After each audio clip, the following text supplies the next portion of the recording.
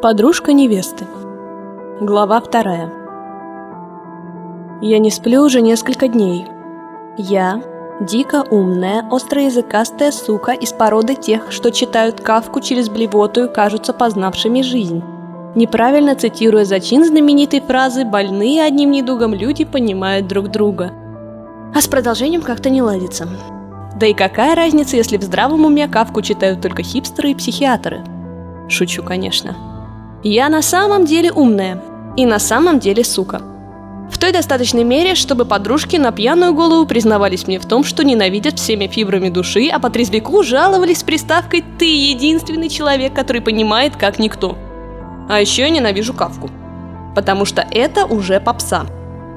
Так же, как они ненавидят меня просто потому, что так надо. Надо ненавидеть кого-то более успешного, красивого, ловкого или хоть в чем-то более преуспевшего, нежели ты сама. 25-летняя профурсетка с нарощенными ресницами, рвущая волосы в непотребных местах куском сахара на медовой смеси.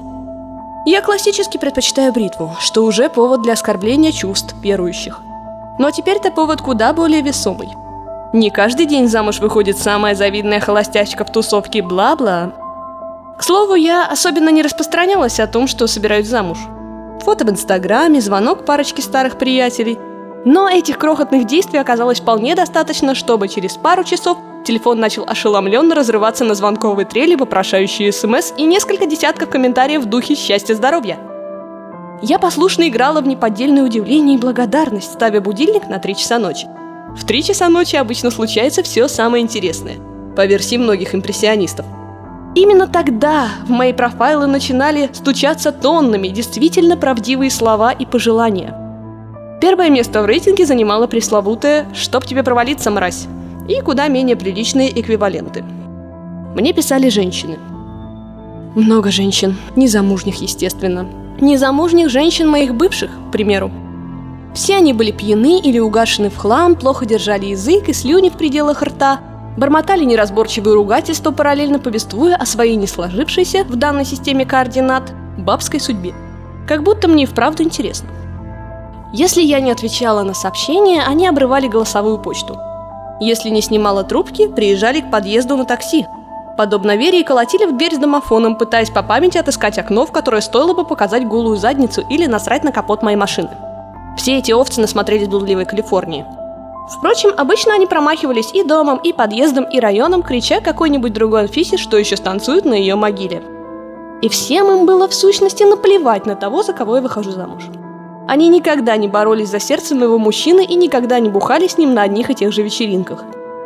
Он вообще редко выбирался куда-то отдельно, считая тусовки откровенной тратой времени, молодости и товарного вида. За что я, вероятно, и люблю его больше всего на свете, чего искренне не приемлет социум моего прошлого. Что для них настоящие чувства, если не задушевные жалобы на свои вторые половины за стаканчиком виски? Все друг другу рассказывают о том, как глубоко и надолго ты попадаешь, решившись на отношения для того, чтобы быть пригретым на груди, а затем и сопливо оттраханными такими же нытиками без будущности. Белые, скоростные, горячие. Быстро помирающие, подобно мотылькам-однодневкам, в той среде, где до тебя есть только дело тогда, когда ты дьявольски холост, обеспечен настолько, чтобы оплачивать все счета на банкетах и посверкиваешь улыбкой на очередной встрече пионеров. Поэтому, пока ты молода и желанна, влюбись в того, кто никогда не поймет и не приемлет этот гнилой и порочный мир. В того, кто навсегда отобьет желание жаловаться и всякий раз ссылаться на то, что зеваешь, когда хочется открыть рот. Или глотай пролетающую муху. Вот они меня и ненавидят за это. За то, что самая матерая самка из породы горячих и белых перестает быть child-free. Если ты сверхновая, у тебя есть 2 выхода. Взорваться в космосе или долбануться где-то под Челябинском. Я громко взорвалась в Челябинске. Ни вашим, ни нашим. И все зеваки, подхватив айфоны, кинулись потрогать что-то большое, твердокаменное и черно-коричневого цвета. Инопланетного происхождения. Офигеть. Скоро паломничество организуют. Я встаю с кресла, держа в руках кружку с кофе. Я, сука, читающая Паланика. На мне модная футболка Майами, где люди простирают руки к небесам, большие не по размеру шорты и огромная куча честолюбия с брезгливостью внутри. У меня на кухне лежит храпящее тело Веры, туши, которая еще пару часов назад считалась моей подругой. Теперь она просто мусор, который будет вынесен с утра. Я встаю прямо над ней, вглядываюсь в лицо и спокойно цежу. Только люди, пораженные одинаковым недугом, понимают друг друга. Если выбросить то, что заключено между запятыми, получится: люди понимают друг друга. Да-да, Кафка, понимают.